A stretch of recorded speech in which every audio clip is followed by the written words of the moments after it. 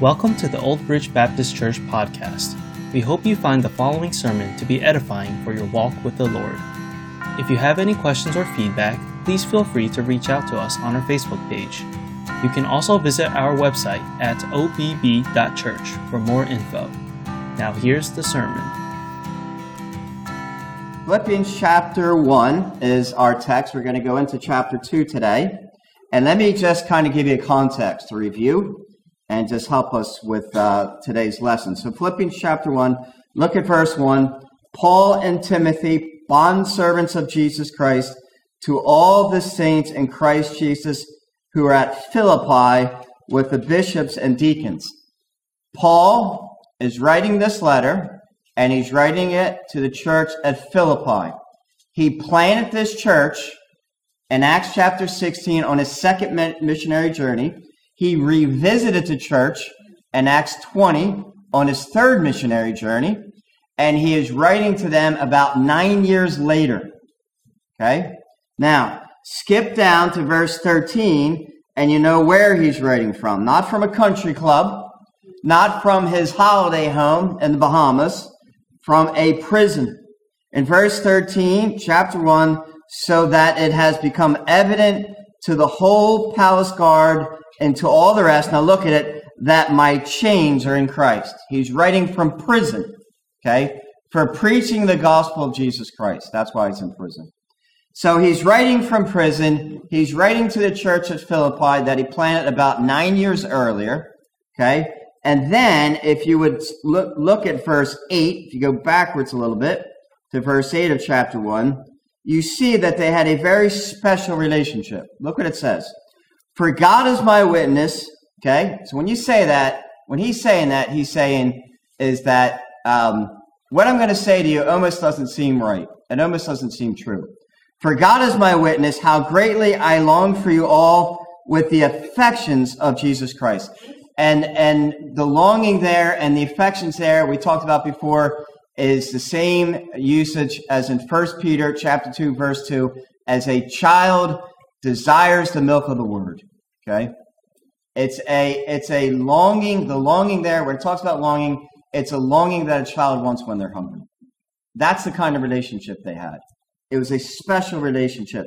And then if we go all the way down to chapter 4 of this same book, Philippians chapter 4, we get a little bit more insight here. As we look at the introduction, Philippians 4, verse 18, because this will kind of lead us to today. Indeed, I have all and abound. I am full, having received from Epaphroditus the things sent from you, a sweet-smelling aroma, an acceptable sacrifice, well-pleasing to God. Epaphroditus took a financial gift and traveled over 1,000 miles, right? Over 1,000 miles to give that to Paul. And he did it because he said, we love you, and we want to know. And he did it because he wanted to check on Paul. And so Paul writes this letter. This is what happened, right? Paul writes this letter and says, hey, here's how I'm doing. But then he also writes and says, I hear there's some problems in the church. Right? I hear there's some problems. And he sends that letter back with Epaphroditus to give back to them. And so that's what we want to look at today. There's a bit of a problem in the church. And the problem is, as we go back to chapter 1, the problem is that there is an interpersonal relationship problem in the church that's causing division, at least among two prominent women. And these were not carnal or people that were just professing Christians that weren't believers. These were prominent members that were sold out for Christ. And there was a division that was strong enough that Paul wrote about. And that's what we want to look at today. You see, the Bible speaks of unity and the importance of the unity of the believers and the church. And the devil wants to disturb that and change that. Now, The theme today is unity among the believers, and the title is Striving to be One. And I selected that title very carefully because we have to strive. We have to work hard to be one. It is not natural. Unity is not natural because we tend to focus on what we think is right and what we believe and what we want. And it's not natural, it's supernatural. Now, 3 very simple points today. Number 1, how do we strive to be united? Well, we see that we have a common ground and a common goal. Our common ground is our relationship with Jesus Christ. Our common goal is the Great Commission, but beyond that is to glorify Christ. We are concerned about his reputation. That's the first thing. Number 2, we have a common enemy. It has been said that the devil has changed his tactics in the church. His first tactic was to persecute from the outside, but that only strengthens the church. So he rots out from within and causes division. A common enemy. So we have a common ground, a common goal, we have a common enemy, and we have a common mandate. And the common mandate is to do our part, to work hard at unity. Unity in our families, unity among our fellow believers here at the church. And although this message is not really about unity amongst co-workers, etc., amongst the unsaved, it's really a message to the church and to the believers. I think there's applications that we can use as well towards it. So before we consider this portion of Scripture, let's have a word of prayer. Father in heaven, thank you for the Word of God. Thank you today, Lord, as we read this book. Again, Lord, a book that's 2,000 years old. We are not reading just stories. This book, out of all books of antiquity, is far superior when tested. If we would say the Bible is not true, then we would have to throw out all books of antiquity and all history. Because this, when all tests are put to it, this one is the one that stands strongest. We thank you, Lord, as we look today from the Word of God. I am not preaching my opinion, because that doesn't mean anything. I am preaching from your written word, your love letter given to mankind. Help us today. This topic of unity is a very serious one. And it is one that will continuously be challenged in our lives and in our church. We pray today as we hear from you that you will speak to us and you'll apply it again individually. The Spirit of God dwells in us as believers. And I pray individually you will apply this as you see fit. We want to hear from you today. We pray in Jesus' name. Amen. A common ground and a common goal. We just look very simply at verse 27. And chapter 1, he says this, only let your conduct be worthy of the gospel of Christ, the good news of Jesus Christ. 1 Corinthians 15 lays that out. Jesus Christ came down from heaven. He came for one primary purpose. He died on the cross for our sins. He rose again on the third day. That's the good news. And then it says this. Look at the last phrase of chapter 27. With one mind striving together for the faith of the gospel. And you got the gospel laid out right here. You got the Protestant reformers laid out right here. Justification by faith alone in Christ alone. The faith of the gospel is the means to our salvation. Christ gave the provision. We're saved by grace. It is a gift. And the means that God gives us is faith, pisteuo. It's trust is a better word. And every one of you today, and you don't even know this, your examples today, every one of you have given an example of pisteuo or biblical faith, because the word believe is so watered down today. To believe means that you believe something intellectually. You have the facts. I believe that pew right there, if I sit on it, will hold me. You believe and you understand but you're not trusting in that pew when you stand there and look at it. That's an intellectual faith. But when you sit on that pew and you put all of your weight on that pew, you are trusting that pew is going to hold your weight. That's biblical faith. You understand, you hear the facts, you understand the facts, but you put all of your trust, all of your weight, all your hope in Jesus Christ and Jesus Christ alone. It's not Christ plus baptism. It's not Christ plus the 10 Commandments. It's Christ alone. That's it. And when you come to that truth, and there are many people that will worship in churches today, and they're trusting in Christ and works, and they're lost. They're lost. It's tragic. But Paul says we have this common ground, and that is the gospel. We have all placed our trust in Christ alone for our salvation. So this common ground we have. Now, we also have a common goal. Verse 27. Only let your conduct be worthy of the gospel of Christ. Paul said so much right there in those few words. A Christian is a follower of Christ. And Paul says, the way you conduct yourselves, the way you live your lives, we live our lives, should be a reflection on the name that I am a follower of Jesus Christ. I mean, Paul hits him hard here. Because he's really going to get to his point.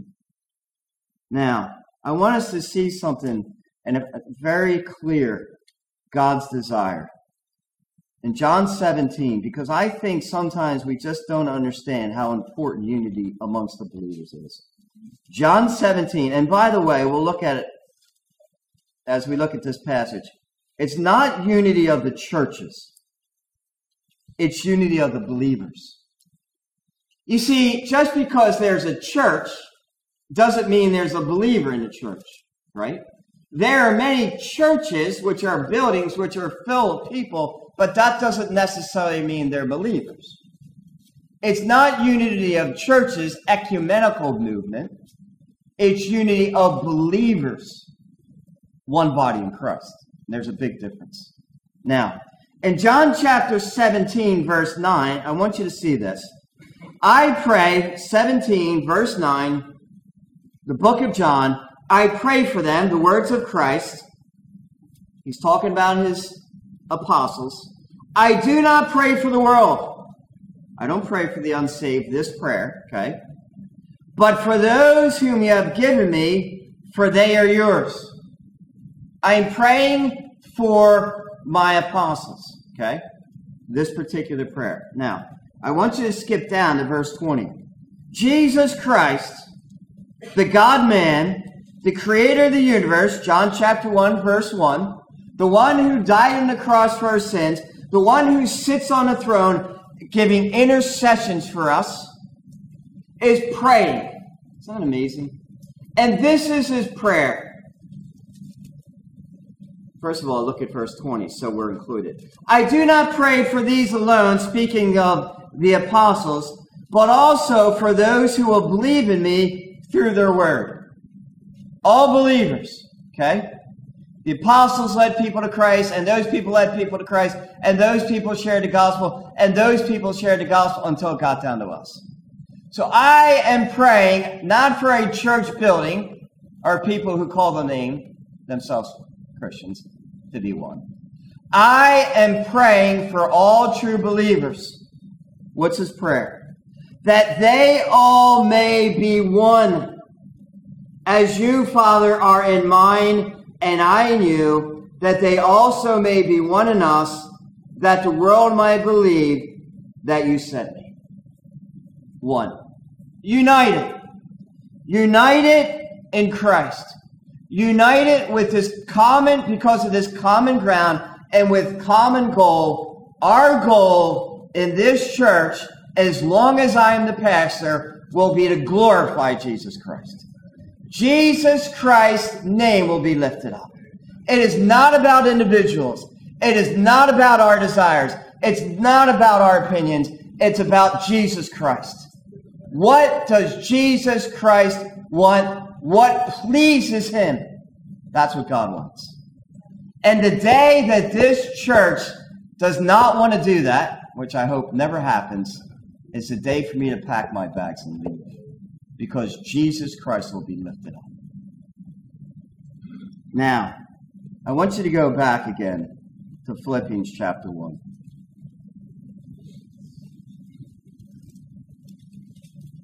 Philippians chapter 1. Now look what Paul says again. Verse 27. Only let your conduct be worthy of the gospel of Christ. You behave like Christians. Church at Philippi. You behave like Christians. You look to glorify me. Look what he says now. So that whether I come and see you or am absent, I hope to come to visit you. But God only knows. We had a saying in Ireland, right? We saying here, we say, I can't even remember what it is actually, but it's please God in Ireland, okay? Please God. That means if it's God's will, okay? If it's God's will. So Paul is saying, my plan is to come to you. Please God, if it's God's will, right? Now, so whether I come to see you or am absent, I may hear of your affairs. Now look at this. That you stand fast in one spirit. And that means exactly what it says. One spirit. It means, it pulls in the emotion, right? One spirit. We're enthused. I am enthused. I want to glorify Christ. Not, I want to glorify Christ, right? I want to glorify Christ. That's one spirit, okay? But it's not just that. Not only one spirit, that you stand fast in one spirit, but one mind as well. So it's not just this enthusiasm that's based on nothing. It's enthusiasm that's based on truth, the Word of God. Okay? So one spirit, we're enthusiastic, but we're holding true to the Bible, and what the Bible says is, I want there to be a unity to glorify my name. And I want you to stand fast in that. You know what that means? Stand fast. You get a 4x4 piece of timber, 6 foot. You dig a 2-foot hole, and you put a bunch of concrete in there, and you cement it in there, and it's nice and sturdy, so when the wind blows, that baby's not moving. That's what that word means. You stand fast. Not, you can do this today, not tomorrow. No, you stand fast. You don't move on this. Okay? See how he's nailing it here. That you stand fast in one spirit. And then he also says this, if all that's not enough, with one mind, striving together. Striving together. The root word there is the word we get for athlete. The Greeks loved their athletes. They were very passionate about sports. Greco-Roman wrestling was one of them. Much training, much discipline, much hardship. Again, unity does not come naturally. Your walk with God does not come naturally. God is rewarded to those who diligently seek Him, not casually seek Him. It's passion that Paul brings here. Now, I want you to turn your Bibles with me to chapter 4 because you're going to get to the problem. And I also want to show you that same word there in chapter 4 he uses again. Now look what he says. Philippians chapter 4, verse 2, I implore, pretty strong word, Euodia, and I implore Syntyche to be of the same mind in the Lord. That word same mind means a disciplined mind. You have to discipline your mind and discipline your thoughts and discipline your hearts to think right. It doesn't come naturally. Unity doesn't come naturally. Look what he says then. And I urge you also, implore, and urge. You think this is important? It's pretty important. True companion, he says, I know who you are. I know you're true companions of Christ. I know you're believers. Or he's writing to a true companion. He's writing to whoever he's writing to, true companion. But he could also be saying that to them. Help these women who labored with me in the gospel. Now stop it there. They labored, they toiled to exhaustion with the Apostle Paul. They were on some of his, perhaps part of his missionary journeys, or they went out and shared the gospel. They went out and ministered to people. These were prominent members, true companions. Help these women who labored me with the gospel, with Clement also, and the rest of my fellow workers whose names are in the book of life. These are believers, these are prominent members, and they're having a problem. There's a fallout. And may that be a warning to us. I mean, we got it. You know, when the Bible says I think it's 1 Corinthians 10:12, take heed to the examples in the Bible, lest you fall. I mean, God means it. I mean, if David, a man after God's own heart, could commit adultery and murder, wow, what am I capable of? If these women who were prominent members, who labor with Paul, who Paul said, I have seen enough of your life that I know you're believers, I know you're going to heaven, and they can have enough of a stir and a problem that Paul addresses them, then cannot that happen to us? Yes, it can. Yes, it can. Because Jeremiah 17:9, the heart of man is deceitful above all things and desperately wicked. That's what beats inside of us. Now, so this common ground is to glorify Christ. Because God wants us to be one for his name. Now, there's also a common enemy. If you go back to Philippians chapter 1, we talk about unity. We have to be one. Paul emphasizes that in chapter 27. One. Be one. Strive to be one. One in what? One in our common goal. To glorify Jesus Christ. Make sure that's our goal. Verse 28 and 30, there's a common enemy. The devil. The devil is real. And some of us in America have never experienced the satanic attacks that we have experienced in Ireland. I lived in Ireland for 19 years. I planted, by God's grace, 2 churches. Connie and I and our family went over there to plant 2 churches in counties that never had an evangelical church. There is a satanic stronghold on those areas. And I could tell you stories about satanic encounters that would make the hair in the back of your head curl up. The devil is real. The Bible says this. Be sober. That's sober you up. Be sober. Throw some water in somebody's face. Be sober. Be vigilant, because your adversary, 1 Peter 5:8, your adversary, the devil, as a roaring lion walking about, seeking whom he may devour. He's our adversary. When it says seeking whom he may devour, that word devour in the original language means to chew up into a liquid form and to drink down. The devil doesn't want to just kill you instantly. The devil wants to torture you. There's no good in him. There's no mercy. There's no kindness. All he wants to do is torture you. That's his goal. Now, in verse 28, look what it says. And not in any way terrified by your what? Adversaries.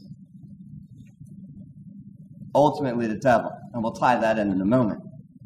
Now, Paul is writing to the church at Philippi. Again, this title, I think, in this context, he's writing on unity. And not in any way terrified by your adversaries. Now, parentheses, put a parenthesis here, which is to them a proof of perdition. Paul says this, you are being terrified, you are being resisted, you are being, some perhaps even martyred by your adversaries. And what that means is simply, verse 28 saying here, which is to them a proof of perdition, is that they're not believers. Okay? Anyone that is opposing the gospel of Jesus Christ, they're not believers. Okay? Obviously. They're not believers. And we'll talk about why we think he wrote that. Paul was one. Remember, he executed the Church of Christ and then he got saved.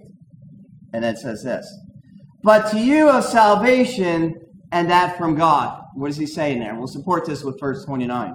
He's saying there is that you are going through persecution, but that's normal. It is normal to be terrified by your adversaries. It is normal to face persecution by unbelievers. Why? Because the devil is our enemy. Now look at verse 29. It supports what I just said. Look what it says.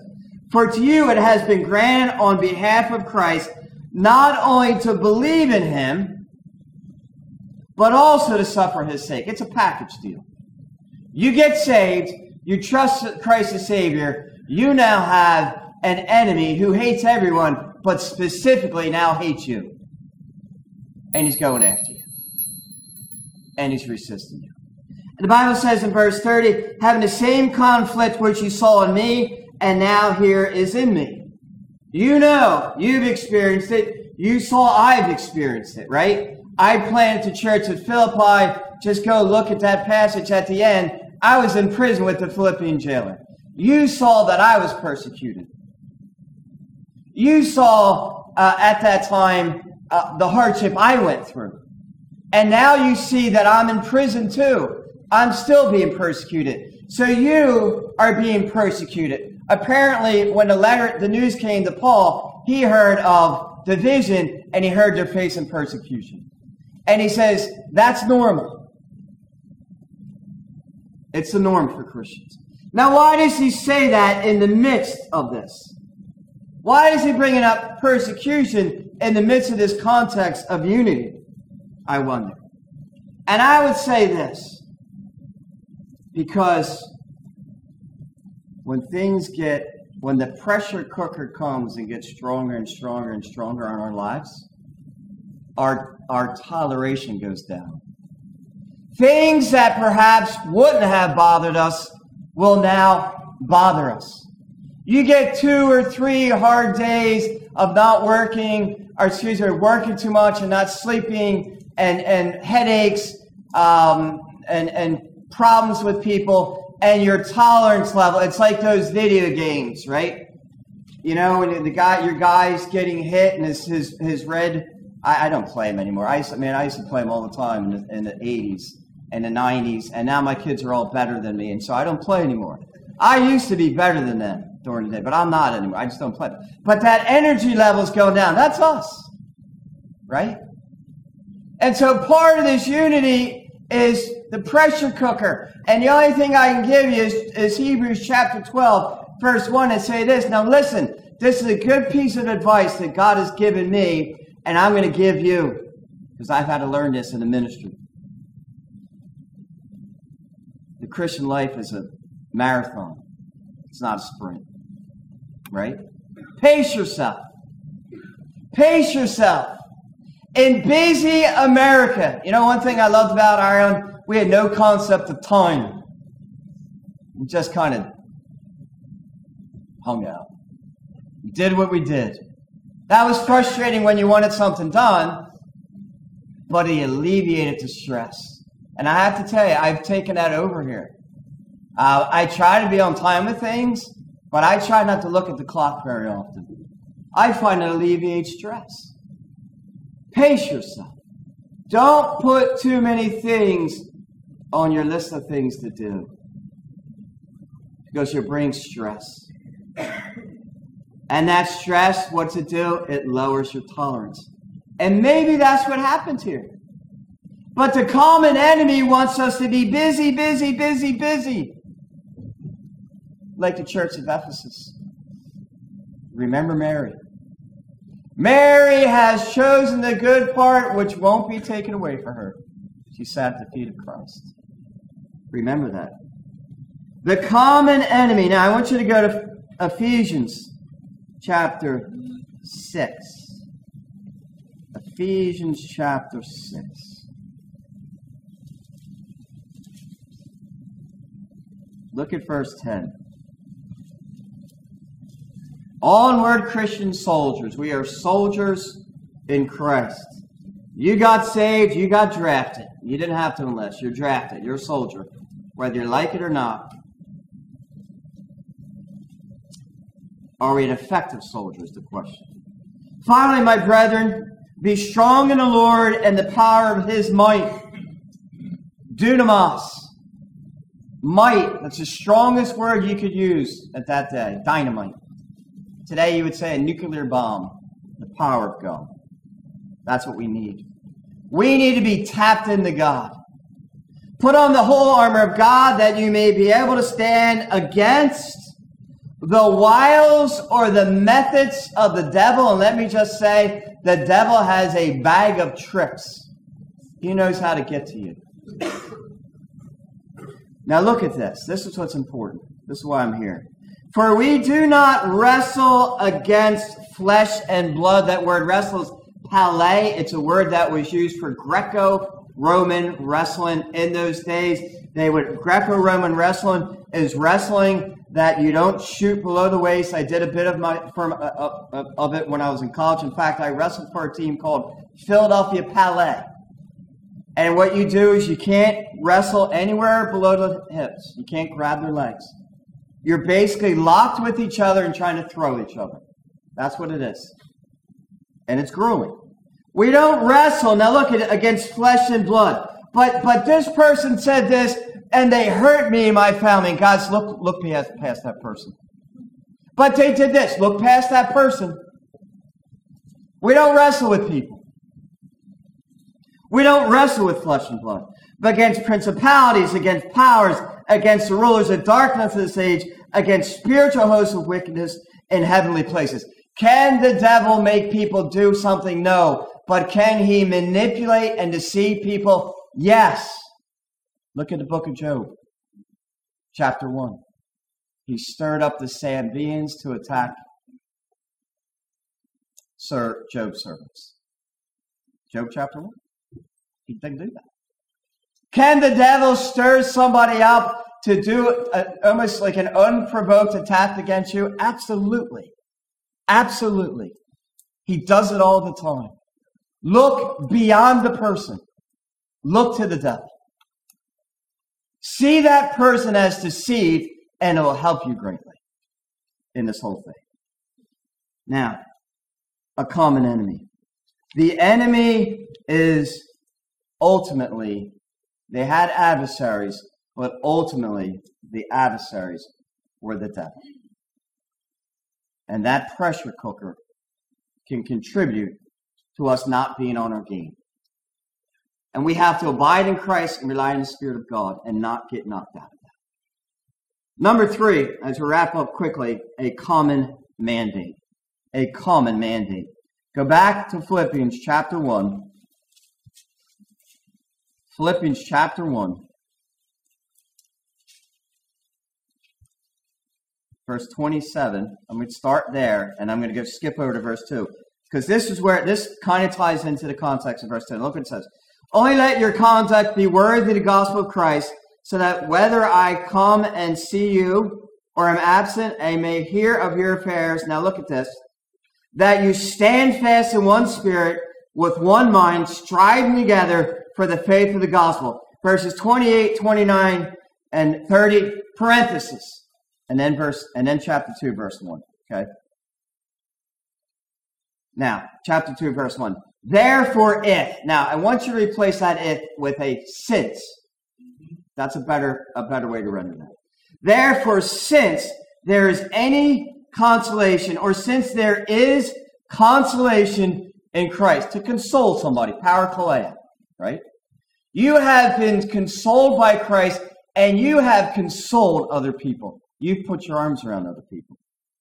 Paul says this, if any comfort of love, You have been comforted out of love, and you have comforted others out of love. If any fellowship of the Spirit, you have had close, intimate fellowship with one another because you both, or the group of you, have been walking together in the Spirit. That's the key. If we're not walking in the Spirit, then we're carnal, and then there can be strife. And then he says this, and since there is fellowship of the Spirit, and affections and mercy. You have been the recipients of mercy and pity, and you have been merciful, so much so that this isn't just like a surface mercy, it's an affectionate mercy, which comes from a term means from the bottom of my bowels. We say from the bottom of my heart. They say from the bottom of my bowels. It's a deep mercy. That's why the word is translated affection. And then he says this, fulfill my joy. Paul says in verse 27, he kind of hits them hard. You need to strive together. In chapter 2, verse 1, he says, now I want you to, or verse 2, I want you to make me happy. That word joy, fulfill my joy, it's a glass, faucet's on, water's falling out of the glass. Fulfill my joy. I want my joy to be overflowing, and you can help. This is what you need to do. Be like-minded, having the same love, being of one accord and one mind. Same idea as we looked in verse 27.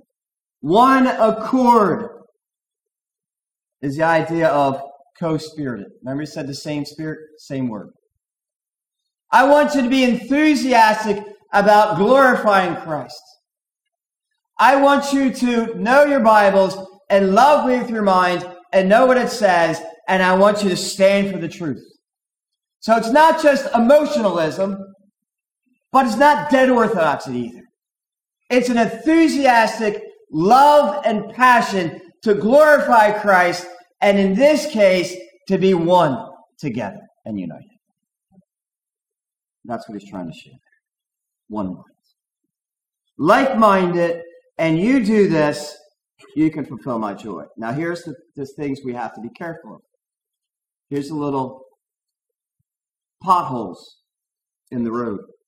Let nothing be done through selfish ambition or conceit.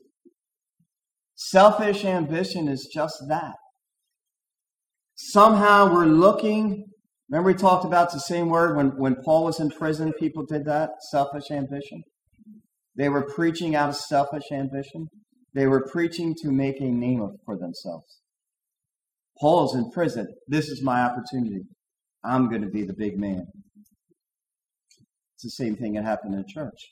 I want to move my way up the ladder, so to speak.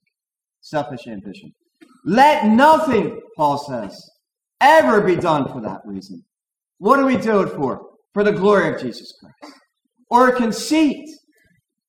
You know what conceit is? It's a trap we fall into, all of us.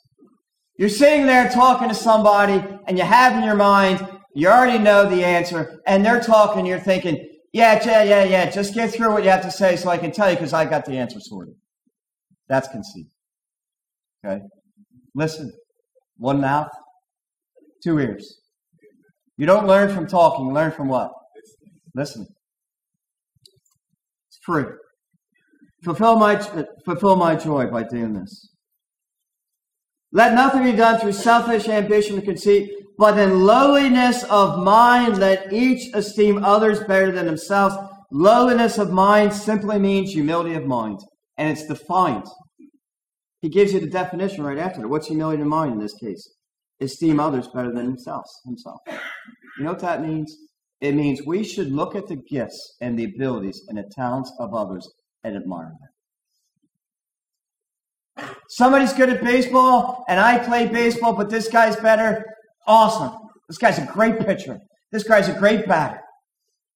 This guy, somebody's involved with music. This person's a great musician.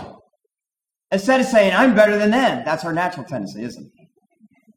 That's what we naturally say. It needs to be the Spirit of God that works in us to somehow say, let me, God, let me, even we pray this, let me admire instead of being jealous. Let me admire what they do. Let me look up to them. That's the idea here. And maybe that was happening. Maybe there was this, jealousy going on with these women. Who knows? Let nothing be done through selfish ambition or conceit, but lowliness of mind. Let each esteem others better than himself. Let each of you look out not necessarily for his own interest, but also for the interest of others. I think the idea here is opinions. You're sitting at a table, there's a meeting, there's 8 people, and you're talking, or there's 2 people, and you're talking, and you're saying, again, I want to hear what you have to say. Your opinion is valued to me.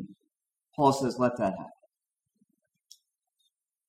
See, that all helps with the unity, because God wants us to keep unity. Now, I'm out of time. I apologize, but I want to just go up to chapter 4, and let's just go to verse 1 or verse 2. And let me just say a word of this.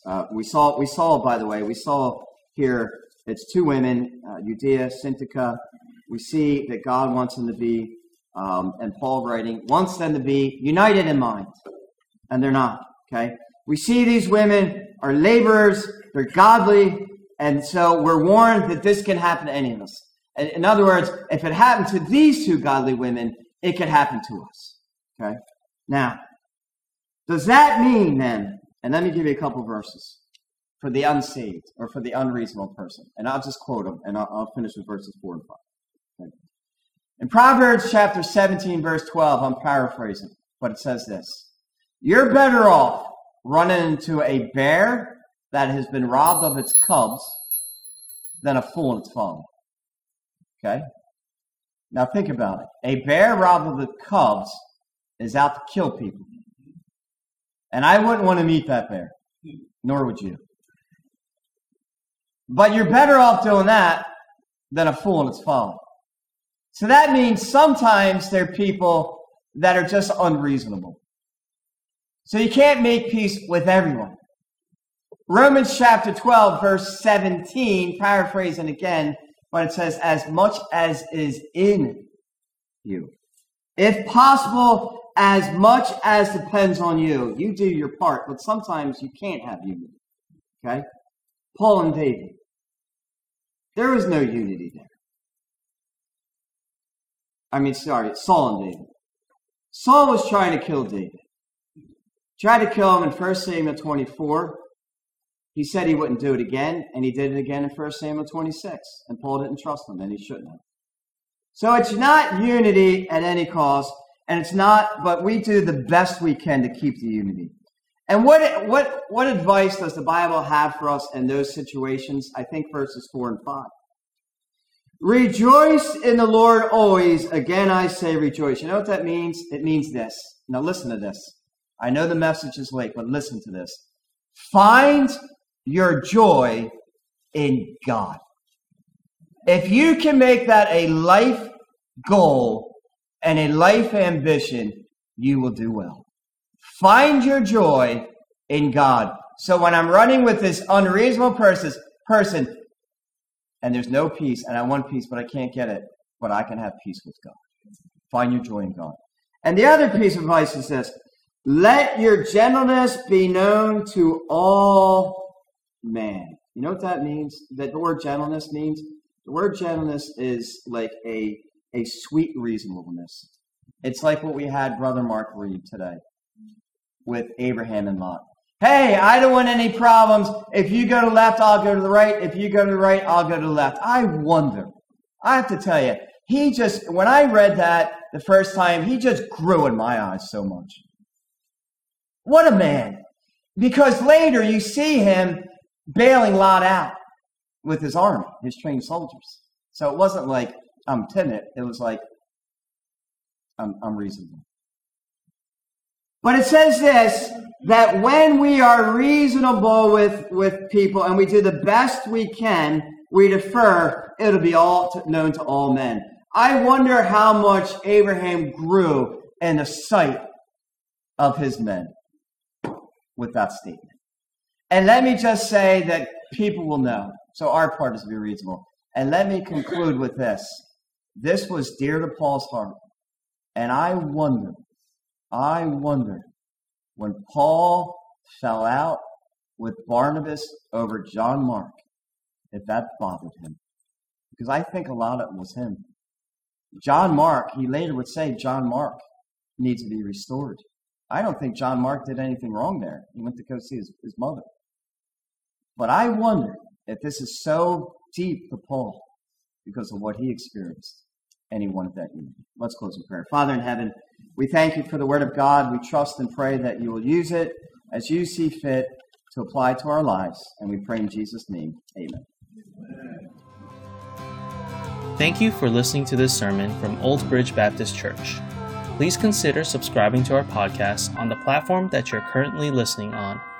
We appreciate your support, and we hope you have a God-blessed day.